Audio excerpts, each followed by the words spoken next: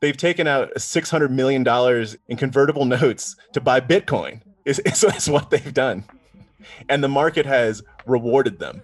You know how I say you should never short individual stock? This might be the one.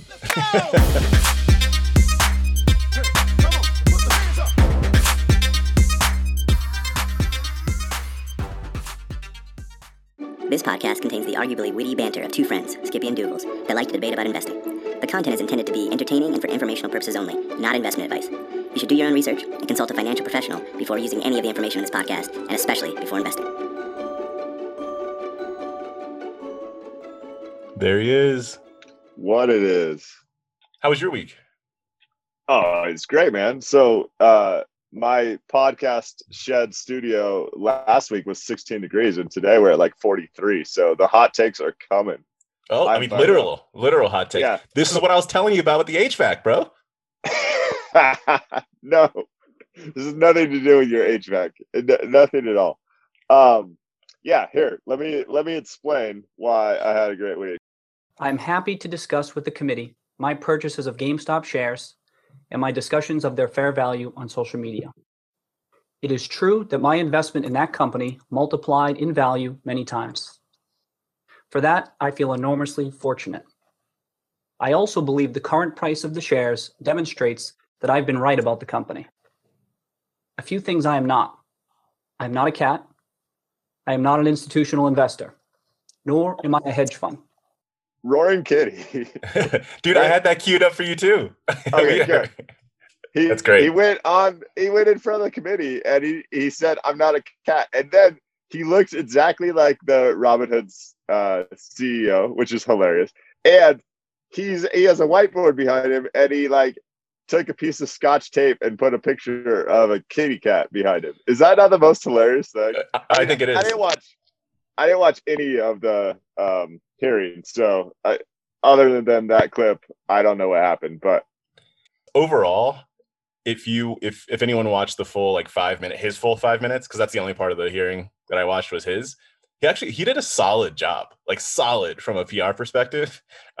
He hit all the facts. He got sympathy from in a few areas. It was a solid PR job. And I guess as we start this off, we're pretty deep in the weeds. I'll reset for the listeners. So Roaring Kitty, aka Deep Effing Value, is one of the key catalysts behind the GameStop rise. It makes for an entertaining listen. Yeah, Dougals, I'm not surprised he came off well. I mean, he's clearly a very bright guy, and I think a very analytical guy. So he probably thought through some of the criticism that might be coming his way and tried to address that head on.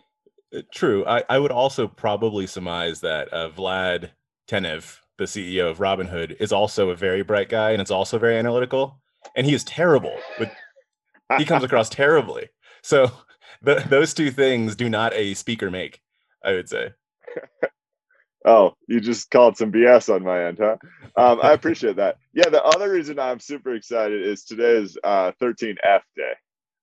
I'm pretty sure you did the 13F for the guy on TikTok Investors that just buys stocks that goes up. So I wonder if you want to kick us off, because the listeners that are waiting for the Dougals knowledge, they probably aren't going to make it to the end of the show. Yes, I looked into 13Fs. I looked at a bunch. So I looked at around the top 20-ish hedge funds and looked at what their 13Fs are, and 13Fs being, it looks at the position sizes of different investors. So it shows what they bought, what they sold, and what their current holdings are by quarter. The SEC requires it. And so I looked at about the top 20 hedge funds, and I also then just kind of cherry picked some other spots I thought were interesting. I grabbed Berkshire's, I grabbed Cathie Wood's or ARK's overall. I grabbed Burry's too, Michael Burry. So let me drop some interesting facts. I did find most interesting to me was ARK's. So Cathie Wood's. And so it's not for any individual fund, but looking across ARK overall. Let me just give the high level. Cathie, respect you. You did great stuff last year. You made yourself the largest active ETF. Great, thumbs up. And YOLO trip to nonsense is what I would call this thing. Yes. I think it might have a 2021 some hotness, just like she had in 2020. You never know what the market's going to do. I can see that. but oh my goodness, I was just looking at these picks, and they're companies that for the most part I would say like not bad to own, but right now, like for that to All be right. where you're throwing in your chips. This is really bad. I can't wait to hear the companies in it. But my surprise for you is a 3-year bet. I was hoping you'd take the other side. I want my portfolio against Kathy Wood's portfolio. And I will not take that bet. Sorry. Oh, come on. If any of the listeners at Skippy Dougals will hit that up, we'll put some real money on the line, probably in crypto. You know how it works, right, Dougals? But yeah, that thing's gonna blow I'd put up. the Skippy portfolio against the Dougals portfolio if you want to do that over 3 years. Ooh, that's interesting. Let's talk about that more. Yeah, let's talk. Oh, see, but you backed away there, though. You backed away. It's not automatic for you, and I'll take that as a win. First, I'll say what I think are what I did find interesting, I think, in there. And she has one of her ETFs as a genetics ETF. And so her big pickups were mostly in the healthcare space, which I thought was pretty interesting. And so she grabbed like Teladoc, Pacific Biosciences, and Exact Sciences are 3 of the biggest pickups. But as far as holdings overall, I mean, I think we all know what number 1 is, right? I don't follow her stuff well. Oh, really?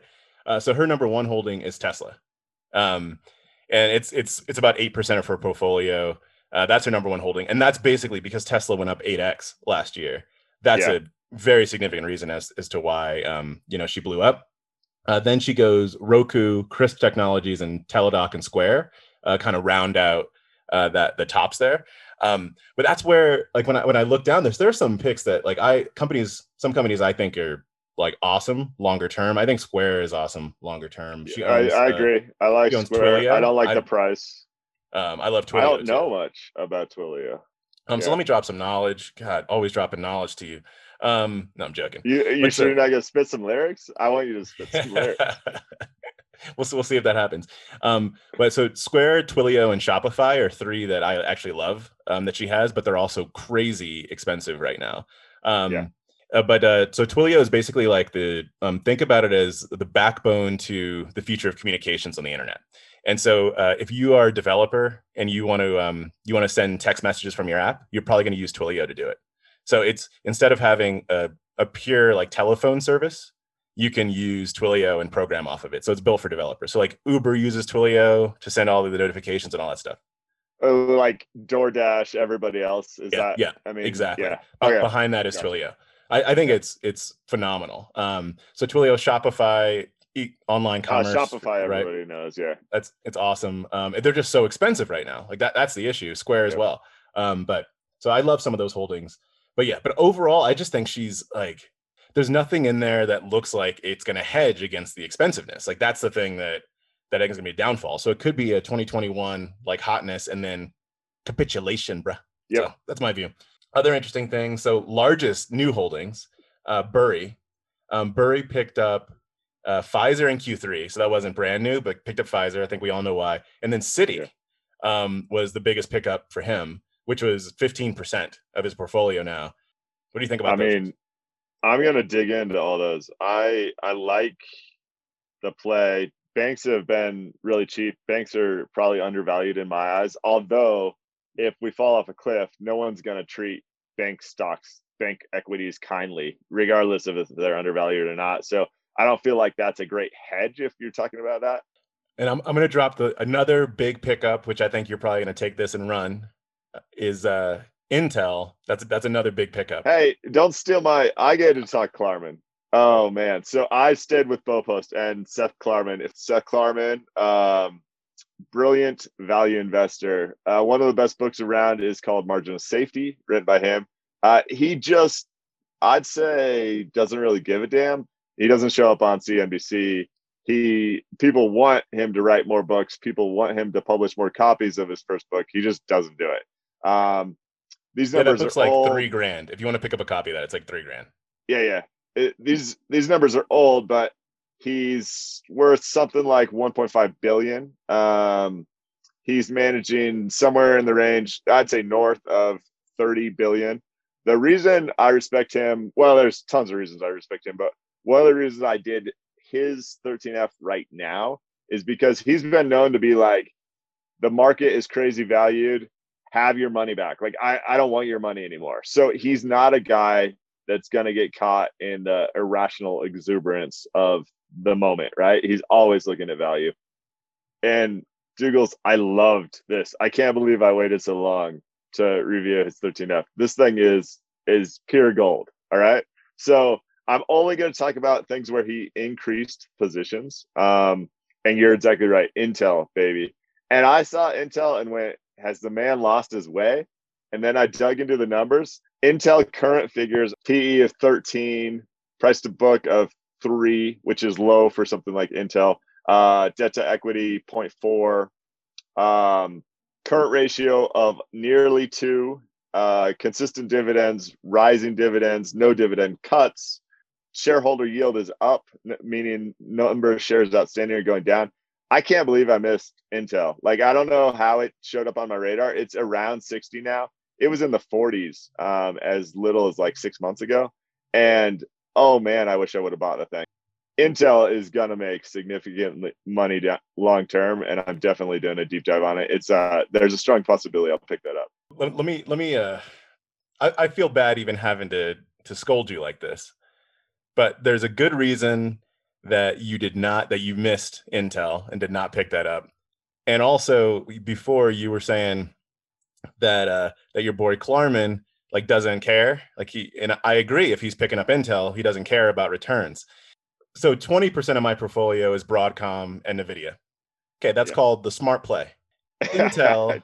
Let me drop knowledge on differentials. So Broadcom, Nvidia, Intel, as parts of their business are competitors, right? They're all in the semiconductor industry. They have other stuff going on, but they're basically in the chip business. I don't know about semiconductors. Is this really turning into a semiconductor lesson here? It is because you're talking about Intel being great long term. Intel, I have great respect for the history of this company, right? The folks that came from Fairchild and started Intel. Andy Grove, who escaped the Iron Curtain to come over, like, has phenomenal books that you should read, all of them. But at the same time, you've got your fabless semiconductor companies, and then you got the rapper, which are FABO. So which basically means they don't create their own chips; they outsource their chip creation. And then you've got Intel, who does create their own chips. If you look at hold up. Well, let me just give me my minute. I gave you your moment in the sun, and it like burned me with the nonsense. So if you look at their 10Ks, which you said you're about to do, you look at their statements, you're going to see like a higher capital intensity going on the Intel side, right? Because they create their own chips. Now, right now, we've got a semiconductor chip shortage that's happening right now, right? Which is why like auto manufacturing, all that stuff is backed up. And it's been created because last year there was a huge boom on consumer demand, but you can't create them as well because supply chains were disrupted. Yes. That means that what's going to happen with Nvidia and Broadcom, which Broadcom, by the way, is like a 3 to 4% dividend rate and is crushing it with share increases. So you like the dividend and you like the share increases. That's where you should go. Wait, I want shares to go down, just to be crystal clear. I know you don't like to get returns. Shares. You don't like to get returns. I understand that. I think Intel's behind from an innovation standpoint. I don't think they're going to be able to catch up. I think they're going to get hit on the cost side and the inability to stay up with supply chain. I think like I don't think it's going to work out, is what I'm saying. I think they might have a temporary, if you're looking maybe next 12 months, there might be a temporary boost, but I think Intel, you were saying long term, is not going to win out against Broadcom and Nvidia. You don't even know. You just did a brilliant job articulating why Intel is interesting. There's so much negativity around it. That's why it's cheap right now. And yet you look at the actual facts, their financials are super solid and they've consistently met their returns. And we'll go back to the short conversation that you always bring up for me. I don't know how many people work at Intel because I haven't read the 10K yet, but there's thousands of people that are going to show up every day that says, Dougals thinks Broadcom's going to eat us from lunch, or Qualcomm, which I own, and we're gonna shut him up. There's also, get this, there's also a lot of buzz right now about the fact that a lot of the stuff, the majority of the stuff, is made in Asia, like Taiwan Semiconductor Manufacturing Corporation, right? And so that could be a threat to national security. The Biden administration or someone else could go, listen, you have to do X, Y, Z. And Intel is the dominant, one of the dominant chip manufacturing brands in the US that could benefit them. The mean reversion piece that is value investing is why you buy something that looks like dog crap, which is kind of Intel right now, but you make sure that you have pretty much no way to lose your money, which right now I would argue you don't, because they have such a solid financial position. I mean, Boeing is going to be in similar territory pretty soon because Boeing's really struggled recently, but historically they've been freaking fabulous. So yeah, I hear you. Those are all good points and all very true. I don't want to present a rosy picture as it relates to Intel's future prospects, but their financials are interesting. I think their financials are decently solid too. And as you mentioned, in the 1990s, it was something like high 30s, 37%, we'll call it, of chip manufacturing happened in the US. And now it's like 10 to 12%, something like that. It's been huge. And Biden could do some things to turn that around. I agree their financials are solid. I agree that they'll still be around, right? But I'm not trying to get in the stock market to not lose money.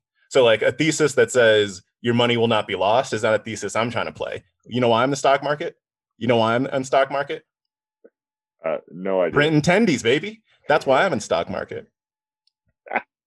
So no, I hear you. I think I wouldn't say that like Intel's doomed or anything like that, like by any means. And they could kick out a decent return. And I think they're if they are able to do some of the stuff that you mentioned, where their price is right now is attractive, especially compared to like Nvidia and Broadcom are much more expensive stocks right now. I just think long-term growth prospects are really solid. And Nvidia, depending on what happens with, they tried last year, they put in a bid to buy ARM Holdings, which is a British company from SoftBank. And ARM is basically inside of all smartphones, right? I mean, it's going to be hard for them to get this past regulators, but if they can pick up ARM, then their valuation, I'd say, is incredibly justified. If they can't pick up ARM, question mark. I mean, there are a couple of the things that caught my eye as I was looking through. One is around concentration, and I like to turn this into getting your perspective on position sizing and sell criteria. But on concentration, so the most concentration in one stock, can you guess what it was of all the 13Fs I looked at? No. Apple represents 44% of Berkshire Hathaway's portfolio, which is just very high. But Ben Inker at GMO, right, said last week that the main thing that has happened to Apple recently is it went from a PE of 13 to a PE of 39. So multiple expansion is basically 300%, which is attributed to most of that growth of that stock. And earnings growth. So they have multiple expansion and earnings growth. And yeah, so good point. That's multiplying. Good point. Yeah. There is some earnings growth there. But the thing that frustrates me about people religiously following Berkshire Holdings at the moment is, one, you have people other than Buffett making picks. Now, Buffett is made the Apple pick, but like when you talk about the gold holding that we talked about a couple weeks back, like there's speculation that wasn't actually Buffett. And Snowflake. Yeah. Now Apple at a PE of 13 was, in my eyes, a deal.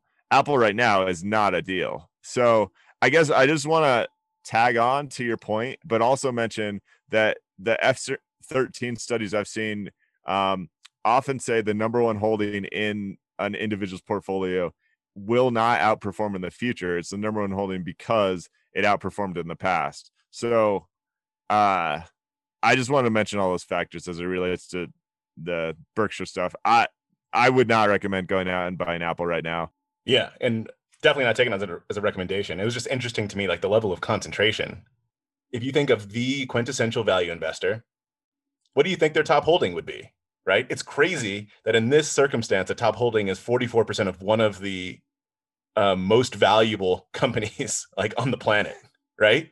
Like that is very true. It's insane. Like it's the antithesis of what you would think there. Like if I told you that Cathie Wood, 44% of her portfolio were Tesla, I think you'd probably be like, okay, like that makes sense, like qualitatively. Yes. Right. But Berkshire at 44% Apple, like, yeah, now you're dropping knowledge. That was very surprising to me. It's crazy. It's really crazy. Good tidbit. Well, you're going to talk a little bit about your own portfolio and position sizing. Yeah. So basically, like when I look at my portfolio, I have 29% of my portfolio is in my top holding, and very concentrated when you go across like the top 5 to 10. Like I own about over all of my portfolios over 50 stocks. And so if you just take that stock number, you could say, oh, it sounds like a diversified, maybe even too diversified portfolio, but actually it's highly concentrated. And so 29% of the top, and then around like 80 something percent when you go across the top few to top 10. So it's pretty concentrated. And so that just got me thinking, what's your take? Maybe let's just start there. Like what's your reaction to that? So 29% top holding. And then how many make up 80% of your holdings? Top 10 make up 80%. Okay. Yeah. So I have no concern at all about having top 10 make up 80% of your portfolio. I mean, my portfolio right now is like 5 stocks. So that doesn't concern me. 29%, again, I'm not particularly concerned. I think with concentration comes the ability to outperform or underperform if the market flips, right?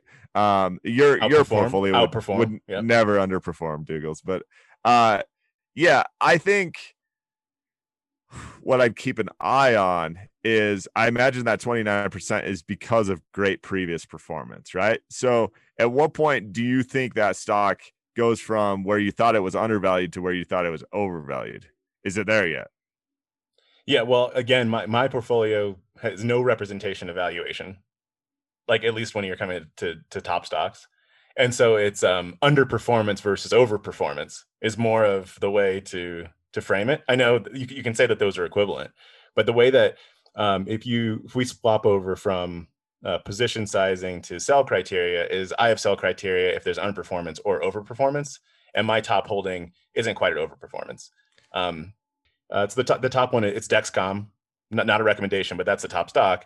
And right now, Dexcom is a little bit over 8x the market, and so it's now like disqualified itself from further purchases in the future. So 2020 was the last year that I would purchase that stock, but I wouldn't sell until it hit 35x the market, which is the sell criteria on the high side on my portfolio, which means it has another 4x the market to go, which is a lot. And so that's where it starts to get interesting and potentially dicey. Yeah. Okay. So I love that you did that because I was using value investor language, which just isn't applicable to everyone, right?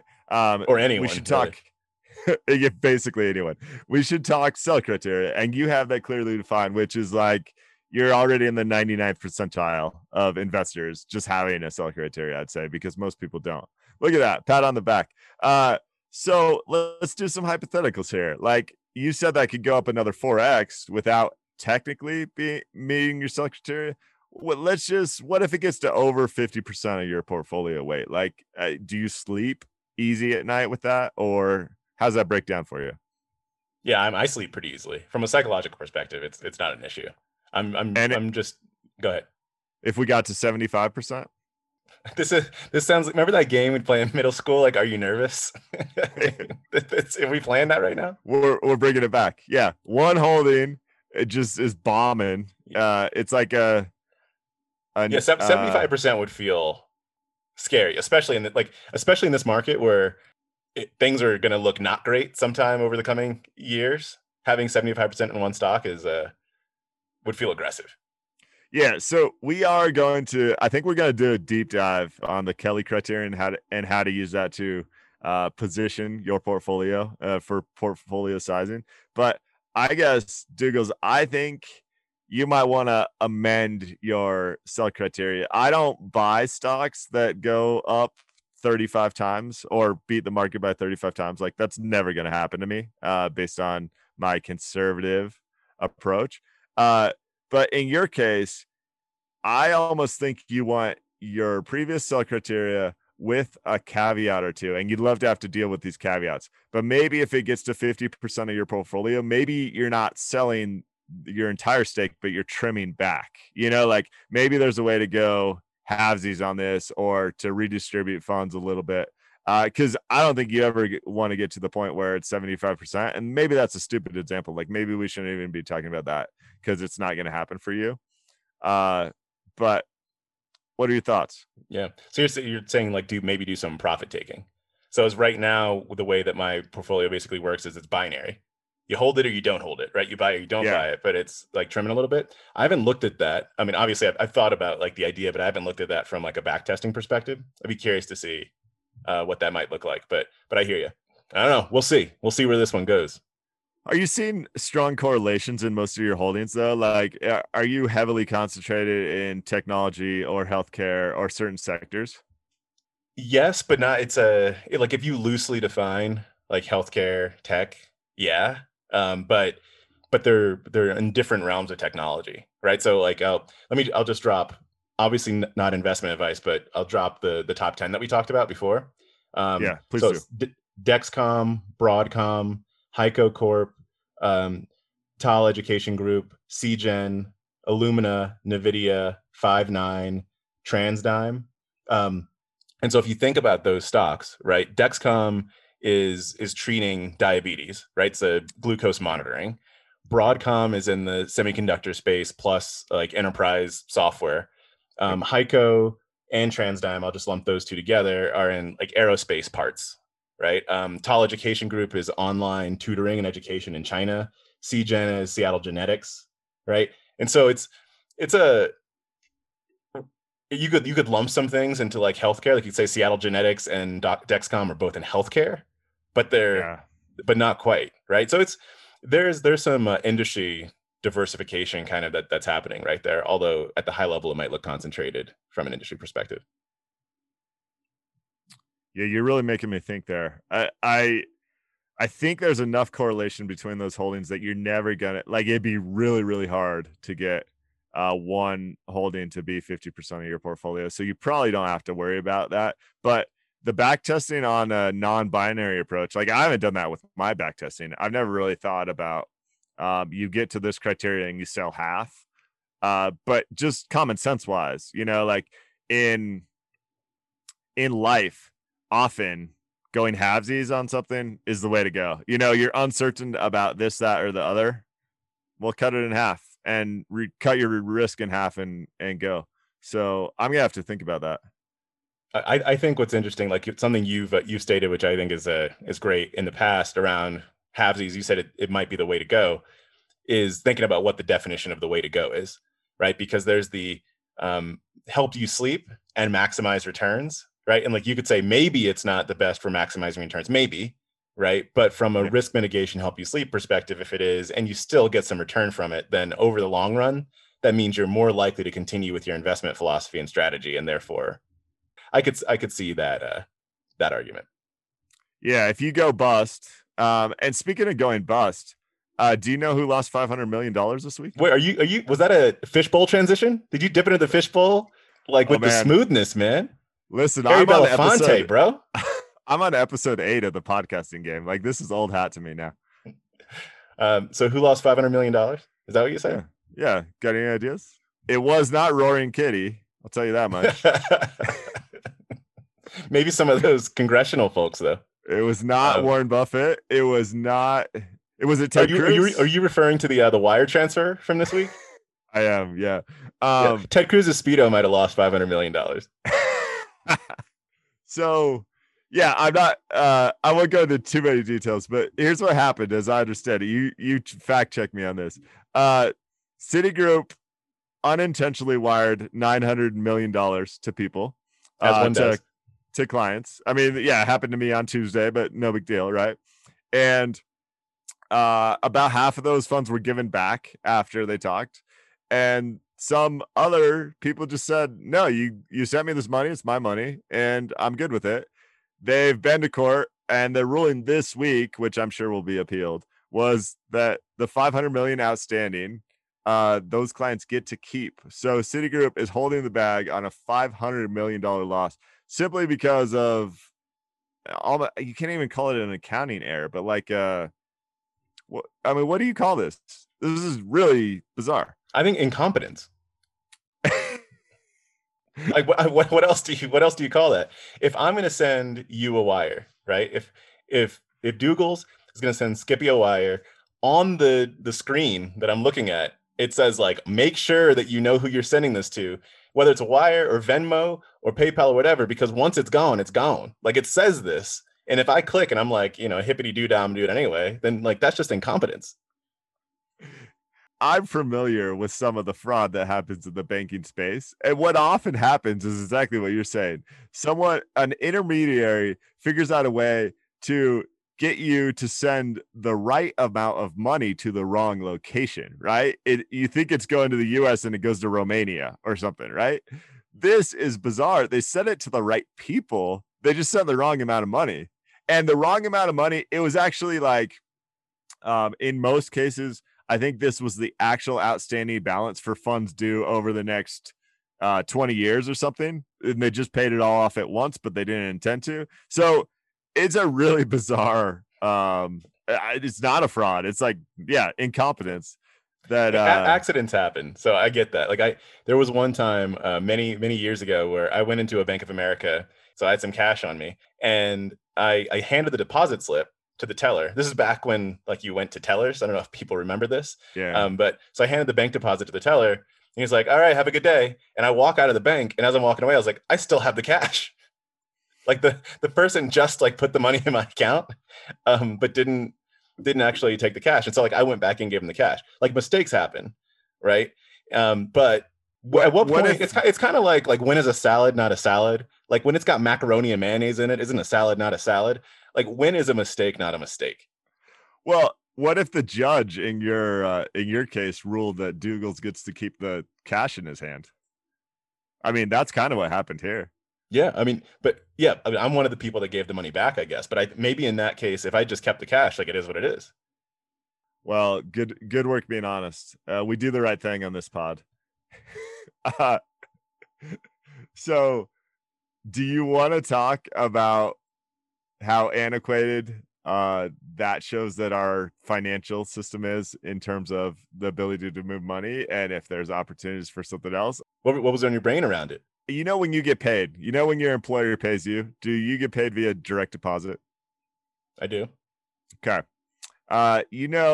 Your employer sends that money out on Wednesday for you to get it on Friday. Did you know that? I think my employer does it on Tuesday.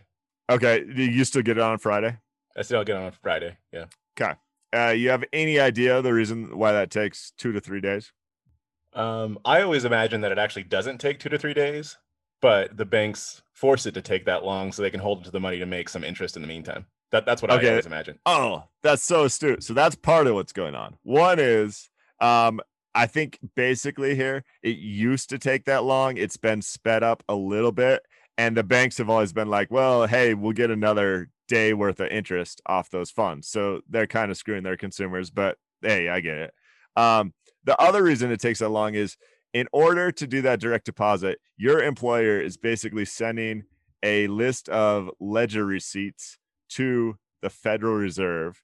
There's some processing time, some antiquated old system, right? So the question here ultimately becomes, why does it take so long? And then the other piece that's important to mention is there are moments in time in that process where the money is not immediately accounted for, right? There's sometimes when it leaves the bank of your employer and it's working through the Federal Reserve process and it's not in your new bank yet.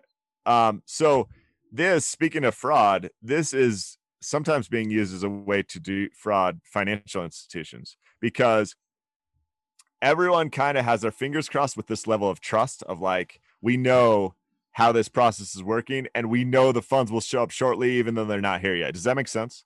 You mean, should that be the way that it is? Or did the words that came out of your face make sense? I was answering yes to the words that came out of your face. Words out of my face. Do you remember what I had you do Tuesday this week? Was it Tuesday or was it Monday? Yeah, you had me buying. This was like cryptic crypto is what I'll call this situation.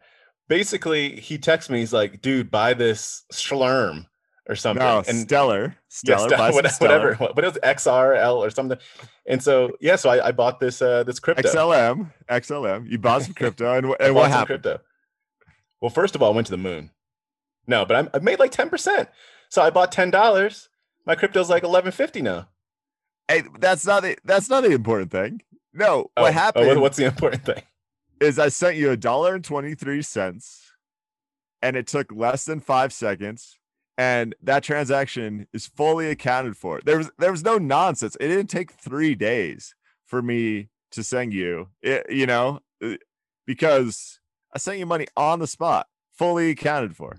That's a huge innovation. Now we sent USD to USD effectively with the intermedium of Stellar Looms, which is XLM. Yes. What if I was sending you USD to Mexican peso or USD to, I mean, you name it, right? Oh, so you're skipping all the Forex nonsense that has to happen too. That also takes 5 seconds. That also has a fee of, it's like 0.00. I think there's like 8 zeros and then 1 Stellar Loom, which right now one of those is worth 50 cents. So you get to, I mean, it's basically not worth anything, right? Now, what if I told you that just I forget what they call it, but basically just people working in developed countries and sending money home to less developed countries is a $600 billion a year industry. You see any potential there, Dougals? That's enormous. Now, what if I told you that on top of that, my employer would like to keep money in their account until Friday, and I'd like to receive money on Friday, and we could do that as well. Now, so Stellar is built by the same guy that built Ripple. I know you're not a crypto guy. Yeah, but I know about some lawsuits sometimes. That dude was a fraudster, wasn't he? No, so he's kind of, that's for debate. I think that's for debate. Anyway, Ripple was this idea to transfer funds like that, but basically you keep the power in the bank's hands. Now, Stellar is a more advanced technology, but a similar idea where you keep the power in the people's hands. I mean, you buying this hypothesis at all? Yeah, I think like the hypothesis makes a lot of sense. I'm curious about the I guess like the IP associated with it and how defensible it is. But I think what you're saying makes a lot of sense. Like the amount of money that unlocks for the everyday person and for corporations is huge. It's probably bigger than a tax break. So the Stellar currency, all it's really used for is to be the intermediary between, say, the US dollar and the Mexican peso, right? So if you need to transfer between those currencies, it's basically a market maker around, hey, we're going to use Stellar to transfer between those currencies. If you go past cryptos and just talk about blockchain, I mean, this is a lot of what, from a money perspective, like the beauty of the potential of blockchain, I think generally comes from. I think that makes a heck of a lot of sense. To me, it gets back to like what I don't understand is the what's the core tech that's specific behind Stellar that's going to be defensible? Because it sounds like it ends up becoming a commodity that sits on top of blockchain. No, so again, this is going to be, in my eyes, this is the internet boom in the year 2000. Like, there's a bunch of bright ideas, but there's going to be 5 winners and everyone else goes bust, right?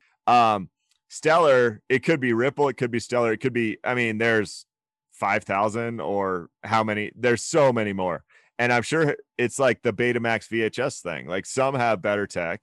It will be whichever one ends up being just becoming commonplace, right? Yeah, that makes a lot of sense. I agree with you. So it's not about the tech. It's not about Stellar. It's basically what you're saying. It's not about Stellar itself. It's about the narrative and the to get back to our boy, our shills, Robert Schiller again. It's going to be about the product marketing and the narrative that you have around what it can unlock. And whoever does that well and has some technology to back it up is, I hear you with the use case. I think this is awesome, right? I think it's fascinating, and what it unlocks is like ridiculous. So I hear that. It's really cool. Thanks for dragging me into that. You know how in Africa, like, they just kind of skipped laying coax cable. Like, they just said, screw this. Like, the way it did, and they kind of skipped computers too. Like, it's just smartphones on a cell network, right? Stellar's saying we're gonna skip that in places like Africa with banking. Like, we're never even probably talking about nationalized currency. We're gonna, on your smartphone, you're gonna get some Stellar, like, and you're gonna trade it. So the other thing that's really important about that, as it's opposed to Bitcoin, we shared the energy use with Bitcoin and how you're like destroying the world basically, because the technology there is you find a way to do digital mining like you're mining for gold. And that's why it often is compared to gold, because it's really hard and really expensive to mine, right? It's just a different type of mining. You're not digging into the earth, you're using electricity and computing power, right? Well, Stellar and some of these other ones you can actually use for microtransactions. You could actually pay someone 7 cents because you want to read their article, or shoot someone whatever else, and then you can basically code in criterion for the movement of that cash. So you could sell something, like an artist could sell a painting, right? And then you could say, every time this painting sells again, you kick 10% of the funds to the artist. Yeah. Like, but you can program all that stuff in as well. It's that is the one that finally got me in going, this is not an investment, but this is a fascinating use case. It's where, if you think about the way the ledger works for blockchain overall, I mean, I do think it's really fascinating what can be done in the contract space, in the financial space. It's basically anywhere that you have where tracking is tricky, complicated, right? If you think about what happened with like Napster, and then Apple iTunes legitimized actually trading of music, right? But still, how do you make sure your digital copyright is good to go? And you brought up art. I think like digital art is really hard to track too. Like anything that requires tracking, I think it's great.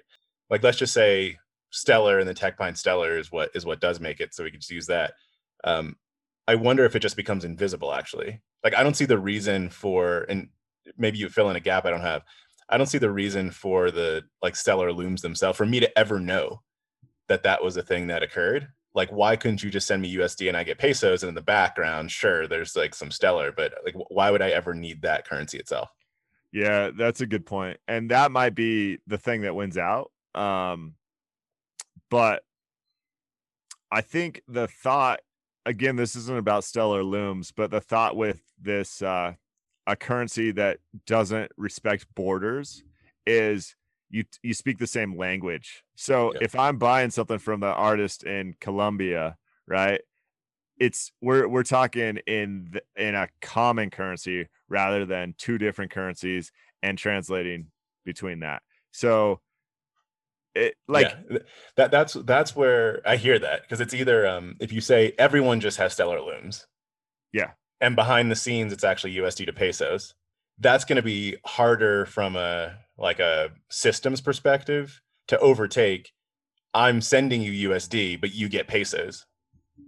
Because now you're keeping the same construct, but in the background there's other stuff going on. That's harder than saying everyone now has to go buy Stellar looms. Like that, when you changing behavior like that, especially across political divides and geographic divides and cultural norms, I think it's just going to be a lot harder. But the tech behind it is unlocking. So speaking of Bitcoin, I'm going to dive into the fishbowl for what I think is going to be our last item here. So MicroStrategy. Are you familiar with the company, the business? No. So MicroStrategy is a publicly traded company, and their core business is analytics software. So previous companies that I've been at have used MicroStrategy, so I've just known them for that. What's fascinating with Bitcoin is last year, MicroStrategy's basically turned into, they turned into a Bitcoin shop. I got into this because we were talking about Tesla buying Bitcoin, right? Yeah. And so I was just kind of looking around. This is crazy to me. This is really crazy. So it's the operating company that's the largest holding of Bitcoin. It's about $3.5 billion of Bitcoin that they have. And in their 10K from last year, it says, I'm going to read you some things that are not going to seem like fact, because if I read Dexcom's 10K and it said something like this, I would dump the holding. MicroStrategy pursues two corporate strategies in the operation of its business. One strategy is to grow our enterprise analytics software business, and the other strategy is to acquire and hold Bitcoin. That is a core strategy at the top of their 10K. Let me throw out something else that they said in here, and then we've got a quiz to wrap things up. We believe that our Bitcoin strategy is complementary to our analytics software and services business, as we believe that our Bitcoin and related activities in support of the Bitcoin network enhance awareness of our brand and can provide opportunities to secure new customers for our analytics offerings. React. Okay. So Oh, so okay. Exactly. I mean, That's exactly the reaction. no, but it's the same thing as it's okay. No, Yeah, it's I not. guess it's No, it's it's this. just This is different. This is different. well, They're saying like we have a half of our strategy. We are an enterprise analytics business. Half of our strategy we're saying is to buy Bitcoin, and the justification for that is that because we buy Bitcoin, more companies will now buy our analytics software.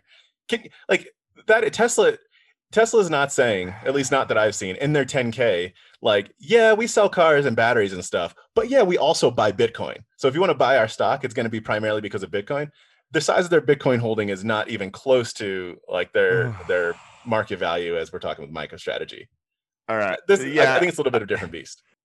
I I mean, can't. and our boy Mr. Musk, he might like tweet something like this, but in the 10K, like that means the board is like, yep.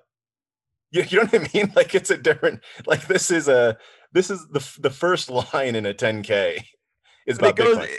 it goes back to what I said earlier. Like, how do they know when to sell this? I mean, they I don't know. operate in the US, so US dollars are handy to have if you operate in the US. I mean, they're just nice to Not have, for right? them. So It might have been a place of desperation. I don't know. But so here's a little fun quiz.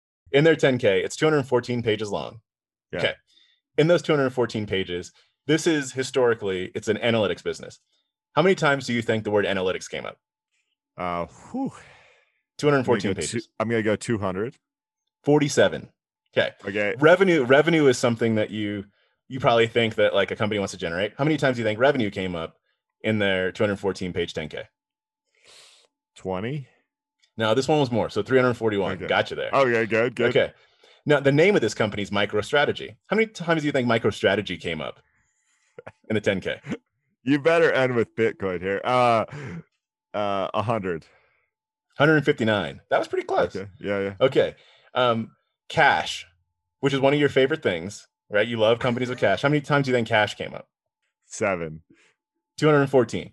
Okay. Ooh. So some of those, it's like, all right, you said revenue 341 times. You said cash on nearly every page, right? You said that a lot. That's awesome.